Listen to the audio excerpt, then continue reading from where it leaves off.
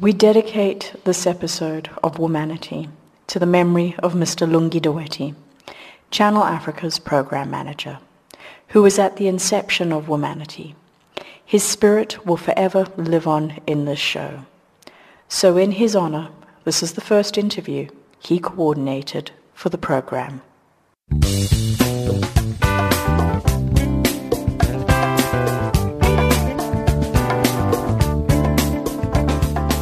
Hello, I'm Dr. Amalia Gonyas-Malka. Welcome to Womanity, Woman in Unity, the show that celebrates prominent and ordinary African women's milestone achievements in their struggles for liberation, self-emancipation, human rights, democracy, racism, socioeconomic class division, and gender-based violence. Joining us in studio today is Yvonne Chaka Chaka, who most of us associate with her prolific musical career, which spans almost 3 decades. Her hit records have earned numerous awards, such as SAMAs, Coras, and OK TVs. She has performed across the globe with other megastar musicians like Bono, Stevie Wonder, Alicia Keys, Aretha Franklin, Angelique Kidjo, will.i.am, Annie Lennox, Youssou N'Dour, Queen, and Johnny Clegg. Whilst her music has entertained millions, her humanitarian efforts campaign for causes that affect millions, some of which include being chosen by Nelson Mandela as the first ambassador for his 4664 campaign, and she continues to serve as an ambassador for the Nelson Mandela Children's Fund.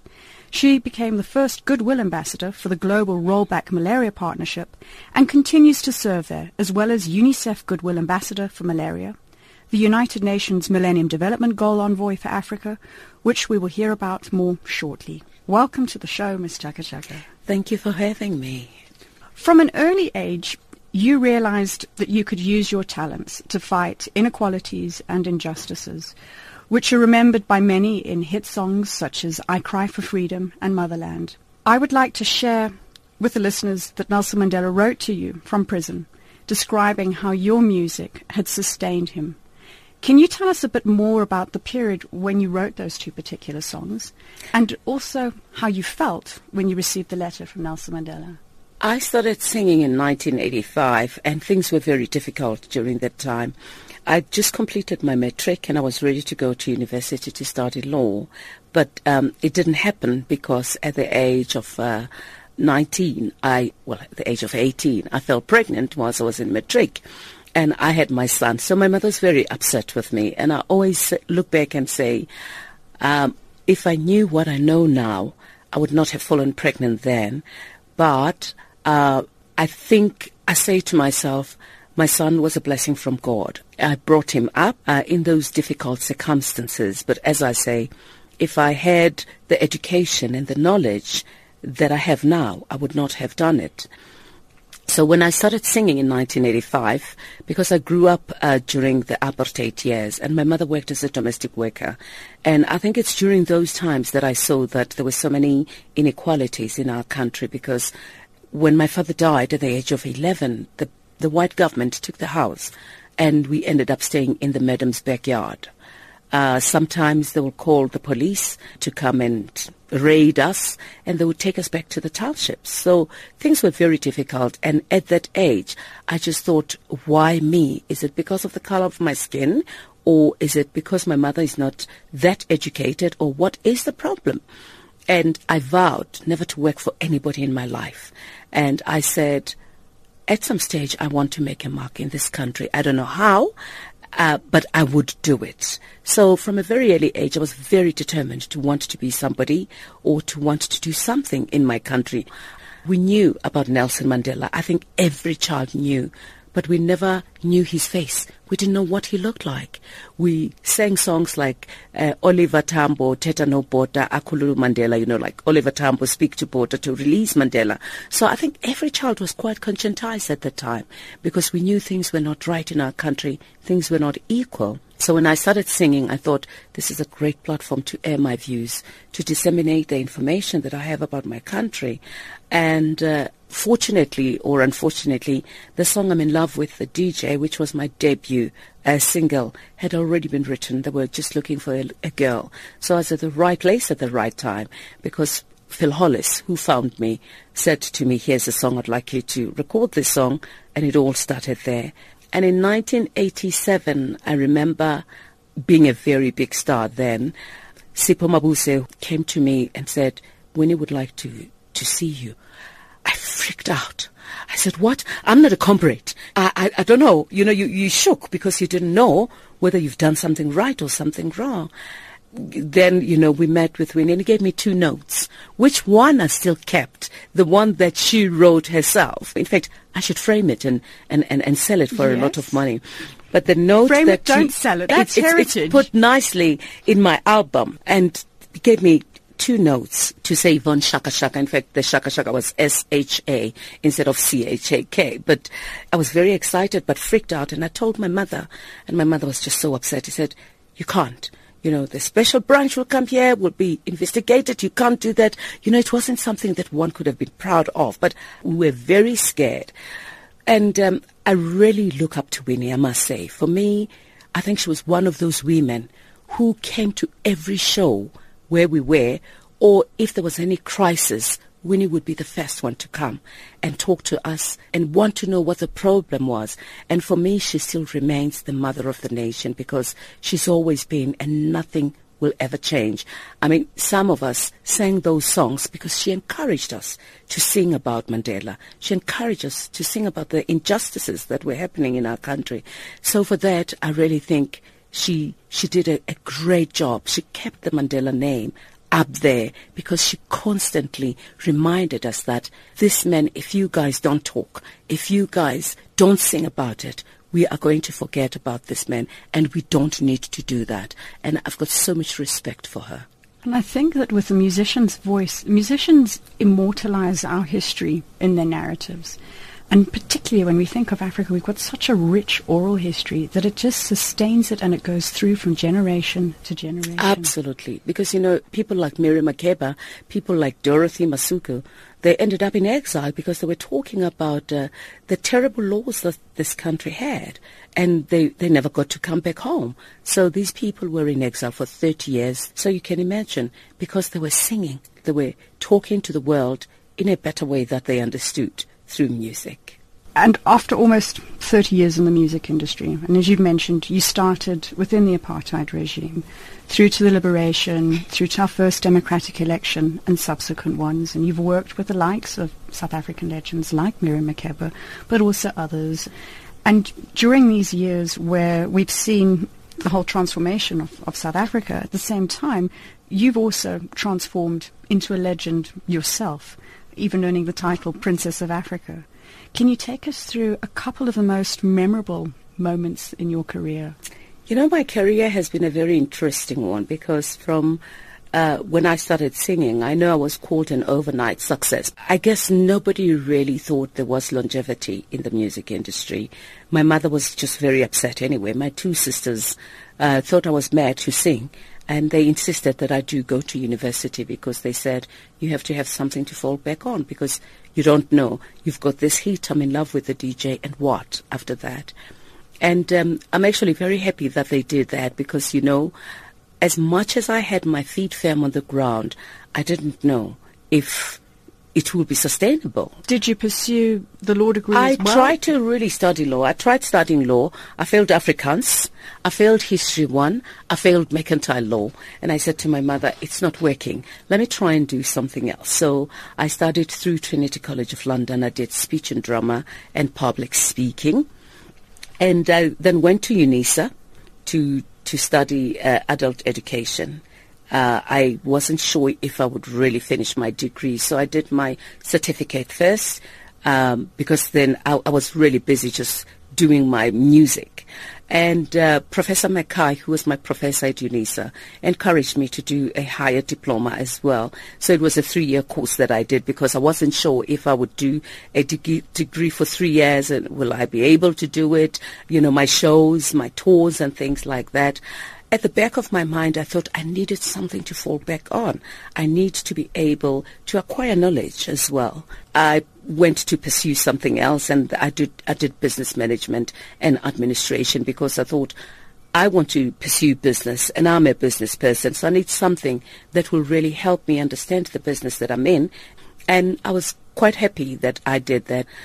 I'm trying to pursue my MBA now. It's very difficult at 49 to study, but, I've seen women at 50, at 55 studying, and I get very encouraged because I always say to myself, you're never too old to learn. 100%, never too old to learn, and the flexible options that are in place now allows us to be able to incorporate things into our lives. Oh, absolutely. It may take a bit longer, but... Yes, because the brain is not as flexible as it used to be. Never mind the brain, it's all fitting in all the other commitments that come in. And you lead an incredibly busy life with everything that you do. Traveling and performing and doing tours and doing all sorts of things, really, they really keep me busy. And I have to thank my family because they've given me unconditional love, from my husband to my children and my mother before she died. She'd always been there for me. But I traveled with my kids when they were younger. So they were with you the whole time? Oh, yes, yes. And what is your formula to manage everything? I always say to people, we are all men as human beings, but some of us who bring life into this world and endowed with boobs and backsides and things are well-organized men, women. So we really try to tackle the bull by the horn. We make things which seem impossible to work. So I said to myself, here am I with this career, and I want to build a family, and I want to be a mother as well. And I think it's very, very important not to be a remote control mother, because really that becomes a huge problem. So I traveled with my kids.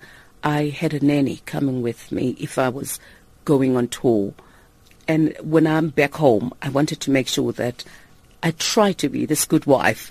So I think there's no recipe for being a parent. There's absolutely no recipe of being a wife as well.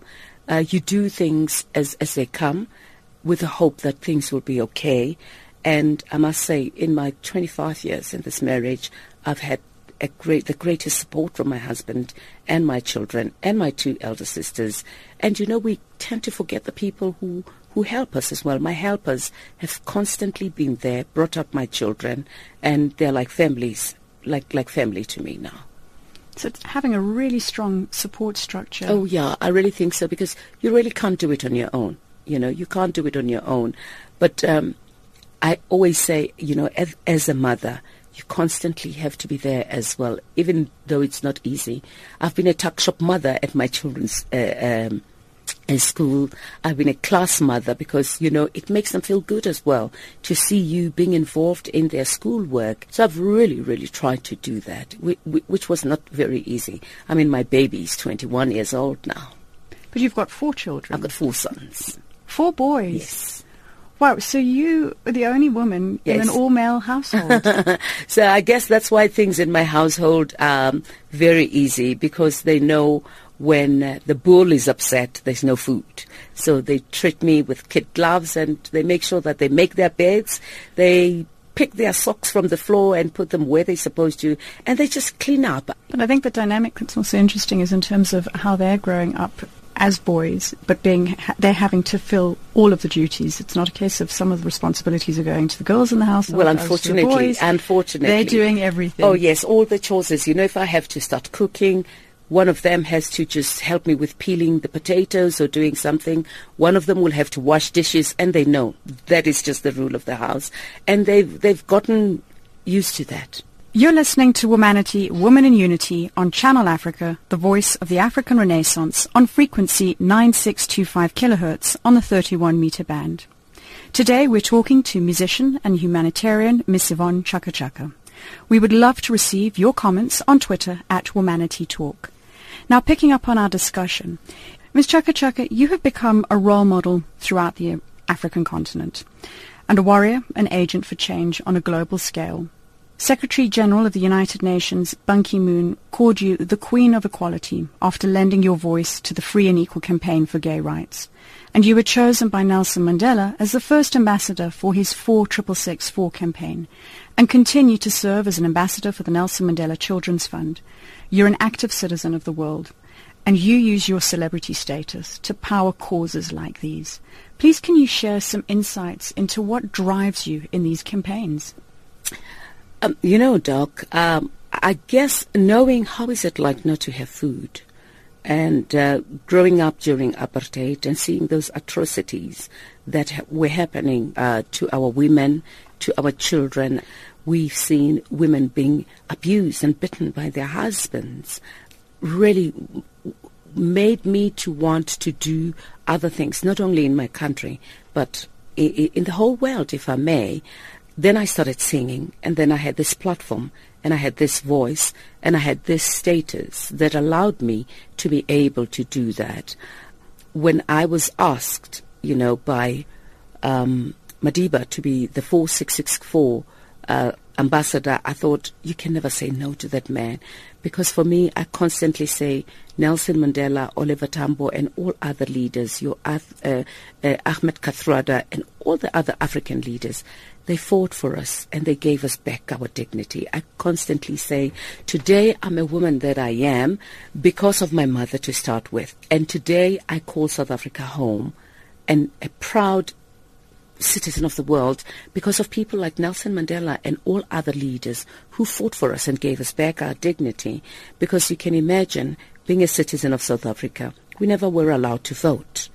We lived in the townships, and when we had our freedom, we were allowed to live anywhere, and we were allowed to interact with our white counterparts. So that for me was something that I was like proud of calling South Africa home, because before you didn't even want people to know if you were a South African. You felt very ashamed to call South Africa home because you knew that you were just a non-entity in South Africa.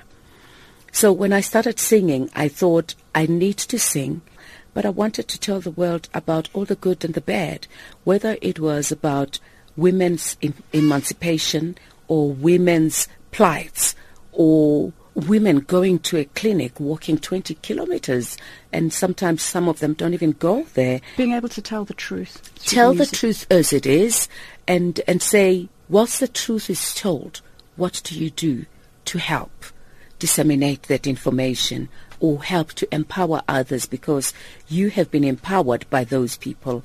I never forget that I am what I am today because of the people who buy my records, because of the people who call me the Princess of Africa. But in return, what do I do for them? Do I just live in Cloud 9 and say I'm a superstar? I don't think so. Do something that is very constructive, that will empower others, that will make sure that those who are disenfranchised and segregated are helped, or you pull them along with you as you go up the ladder. So it's your way of being able to give back on a grander scale. Well, I want to think so, because really for me, the work that I do, it's not only in South Africa. We just finished filming a documentary called A Motherland Tour, Stories of African Women. I traveled to places like Ghana, Sierra Leone, Namibia, listening to women's plights, because I think women know their problems and they do know their solutions, and you all have to give them a hand up. I don't believe in handouts at all. I believe in hand up, because then it's like saying to a child or anybody, I will take you to the river and teach you how to fish so that you can constantly be able to fish for yourself. I'm not going to come here and give you fish. When you finish eating it, what happens? Providing the skills, having the sustainable element, and dialoguing is absolutely critical. So I find on many occasions people don't necessarily talk about things in the open, but when they have smaller groups, particularly women, that's when they have those discussions. It's when they feel comfortable. It's when they open up, express themselves, and then they also at the same time it's coming up with the solutions that are right for them. Oh yes, absolutely, absolutely.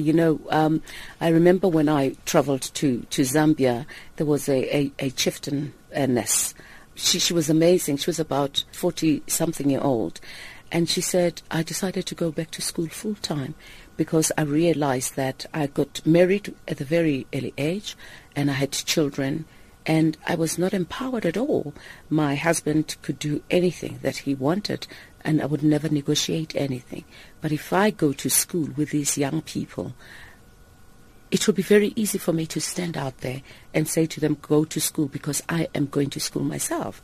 And those are the things that really make me want to think, it's never too late to learn, and there still is a bright light at the end of the tunnel, because I think really, can you imagine if a woman is not educated, some of her children will never find the reason to go to school, so it will become a vicious cycle. But if a woman is educated, she will make sure that she gets her children to be even more educated than her, so that they shouldn't depend on her. We always want more for our children than we do for ourselves. Oh, absolutely. And that's the multiplier effect, that their lives will inevitably always be better than ours because of how we drive and that is motivate very them true. forwards. That is true. Apart from the work that you've done, you've mentioned the Motherland Tour, doing the travels there. You are also the UNICEF Goodwill Ambassador for Malaria, and recently you were in Namibia under this umbrella. Can you tell us more about what the role entails and where it has taken you? In 2004, I traveled to Gabon.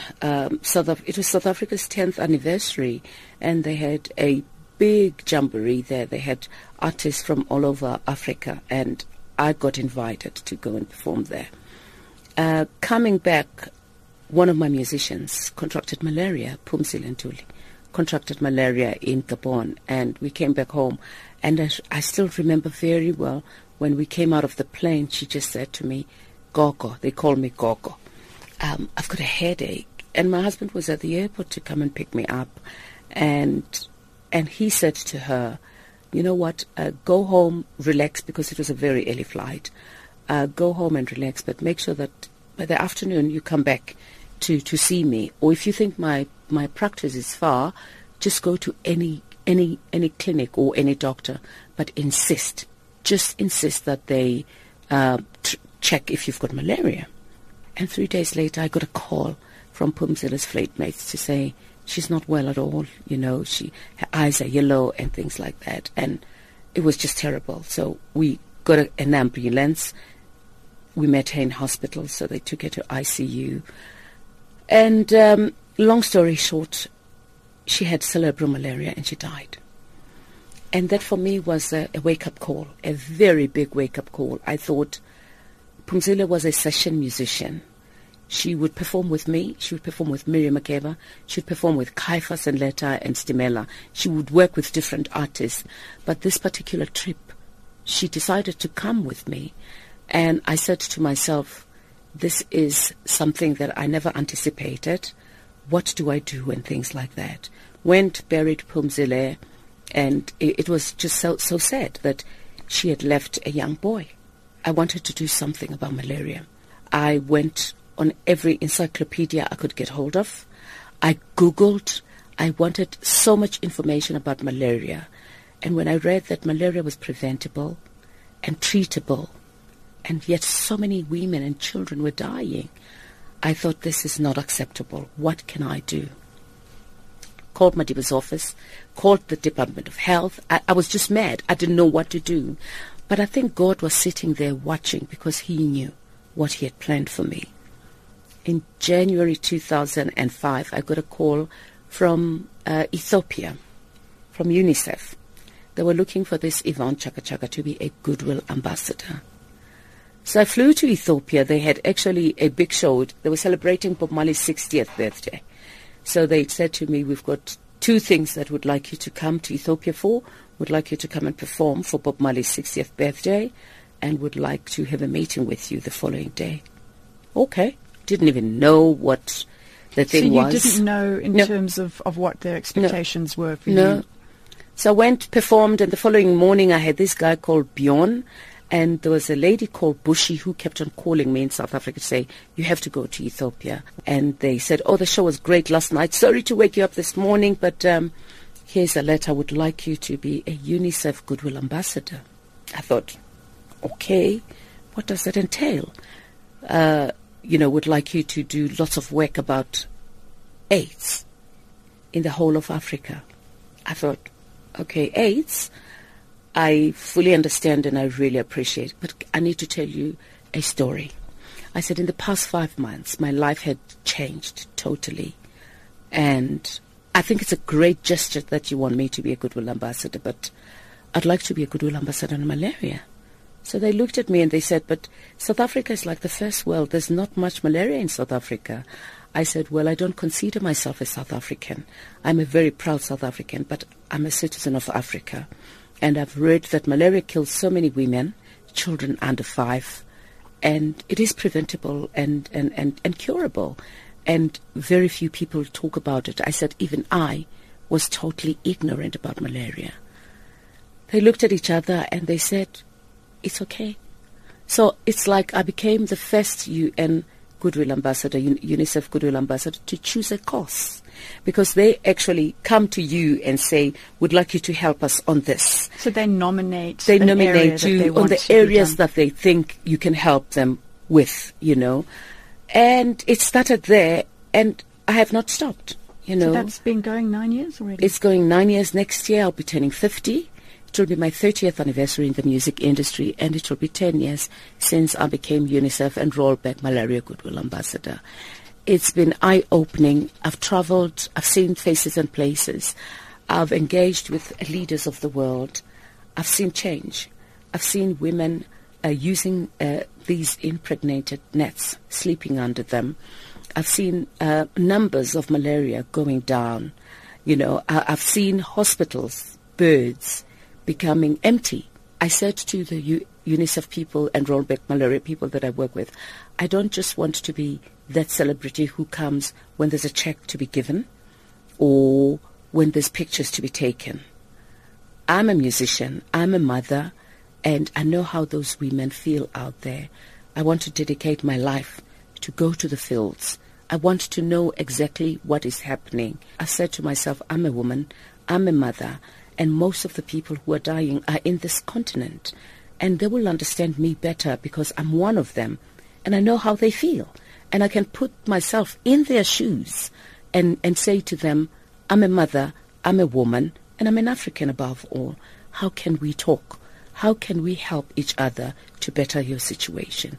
You've got a very hands-on approach and strong empathy, which resonates through you, and I'm sure that really connects with the ladies that you engage with. You're listening to Womanity, Woman in Unity on Channel Africa, the voice of the African Renaissance, on frequency 9625 kilohertz on the 31-meter band. If you've just tuned in, we're talking to musician and humanitarian Miss Yvonne Chaka Chaka, who has just shared components from her global humanitarian work and the lives of millions of people that she affects with the activities that she engages with. Miss Chaka Chaka, in August, South Africa annually celebrates Women's Month, marking the years that women have struggled and reflecting on the progress that women have achieved. Part of your contribution this year, I believe, was releasing your teen pregnancy awareness song, Let's Talk, which featured twice Summer Award-nominated African hip-hop artist Reason. And the song was produced with the support of the Reducing Maternal Child Mortality through Sustaining Primary Health Care, as well as the National Department of Health to promote family planning and reduce maternal death.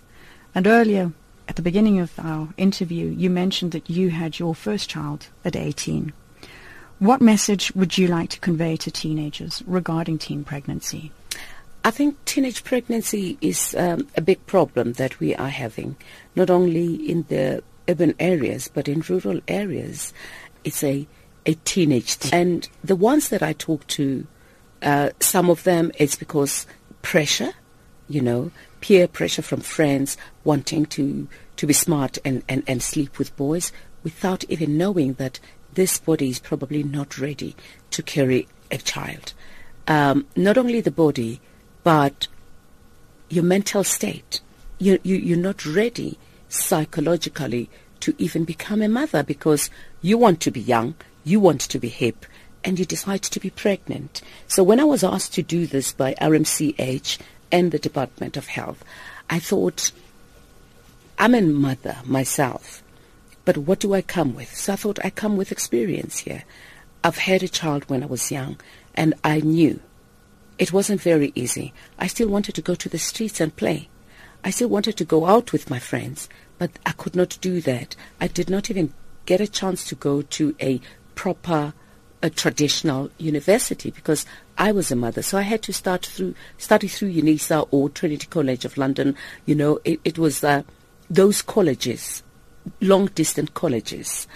So I go around, over the weekend we're in Polokwane, talking to young people to say it is not easy to be a mother. So I'm actually very happy that our minister, Motsoaledi, he's an amazing minister. He's hands-on, and he's worked with great, great, great people. I mean, the DG, those are just amazing people. We've gone to talk to different young people, to listen to them as well, to hear what the problems are, because they come back to us and say, our parents don't talk to us. So it's still another problem that we as parents do not talk to our children about sex. We can't run away from the fact that it is an African thing that adults do not talk to their children about sex. It's still taboo. It is something that is very taboo. But unfortunately, with all the sicknesses that are there, we need to be talking. We may not talk direct, but we need to sit down and talk to our children. Once a girl is 12 or 13 and they start menstruating, we need to tell them that their hormones scream sex. And I think it is important that we do talk. But now, with the houses, which are so many of them, where there's child-headed families, that's another problem. Half of the children that we talk to them, they have these children, not from their peers, but from sugar daddies, because they promise them cell phones. So they promise them they're doing money. sexual favors to be looked after. Exactly. And beyond just financial looking after. So it's a social, emotional absolutely. needs too. This is a real, it's a social issue that that everybody needs to talk about. Because you can imagine if a child is brought up by just the granny doesn't have the money to buy me the shoes that I want, the cell phone that I want, but Uncle So-so will do something for me. So it's actually very sad what is happening. So we don't need to be talking to girls only. We need to be talking as the community, all of us, to say, why are we so quiet when our children are going haywire? And when these men, some of them have women, have wives, and they just use these girls for whatever time, and they disappear, they go. It's almost child abuse. But we never talk about those things. And I really think it's so unfair, because we've got other men who are good men out there who are looking well after their children and will protect their girl child from any of these things. So those are the men we need to be talking to as well, to say, please talk to your counterparts, because really this is not fair. Now you can imagine these children are left torn emotionally because they are pregnant, or some of them, maybe one was a virgin, and you just feel dirty that I've done something like this, and the man is gone. But the worst part is when you are being left pregnant, no support system. So it's a whole lot of problems that we need to unpack and say, how do we go back to Ubuntu betu? We need the values to be reinvested back into society. Oh, yes, absolutely. To deliver on the socioeconomic factors. I was very moved by one of the statements in your profile, and I quote, I know what it's like to sleep without food. I know what it's like not to have. My mum taught me that when you die, you will never take anything with you. So when I have, I share with others. On a personal level, what would you like your legacy to be? You know, people always say, oh, you're a great role model. I don't know about that. I don't think I'm a role model. I've got my faults. I've got, all the things that I do wrong. I don't know about the legacy. For me is knowing well that somebody out there doesn't have. And if you have, why can't you share? I always say, I'm not a Patrice Motsepe, I'm not an Oprah, I'm not a Gates, but the little that God has given me, I want to share. Sometimes it's not all about money, though.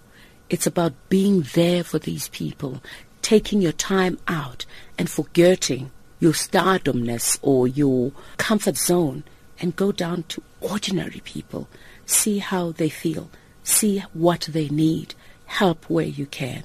Because I always say, we may have everything that we have, but when we're born with nothing. And when we live, we have to live to empower each other, to help each other, to take each other out of the frustrations and the burdens that we have. My kids always say to me, but Mom, you can't change the world. You found it like this.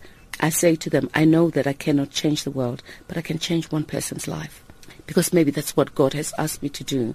So when I do all the things that I do, I know that sometimes there's so many challenges and shortcomings, because I really want to build this clinic in Namibia. I'm not getting the funds that I'm looking for. And I get so frustrated, but I say to myself, it will happen. It will happen. It's not about the legacy. It's about helping where you can, because really when you die, you take absolutely nothing. No money, no jewelry, nothing. You leave all these things here on earth. So I really think it's important that when we can, we need to help each other. And those ordinary women who go out there and make things happen for their communities with absolutely nothing, those to me are unsung heroes. A lot of the work that you've done involves women in particular, across all walks of life. In your opinion, what areas do you think that we need to build on the most to benefit women in the future? You know, when women are disenfranchised, as I said, and so segregated and being told their places in the kitchen, that becomes a huge problem. But when women are empowered, they become amazing, because it makes me so angry that a man will go and work in Gauteng or urban areas and leave me as a wife in a rural area, and I have to be fending for these children. And he comes back sick, and I can't even negotiate to sleep with a condom with him. It becomes so frustrating. But if we can teach our women to be able to do things for themselves, you know, sometimes people always think, oh, but Yvonne, it's not right. And I say there's a difference between being submissive and respecting your husband, or your husband respecting you.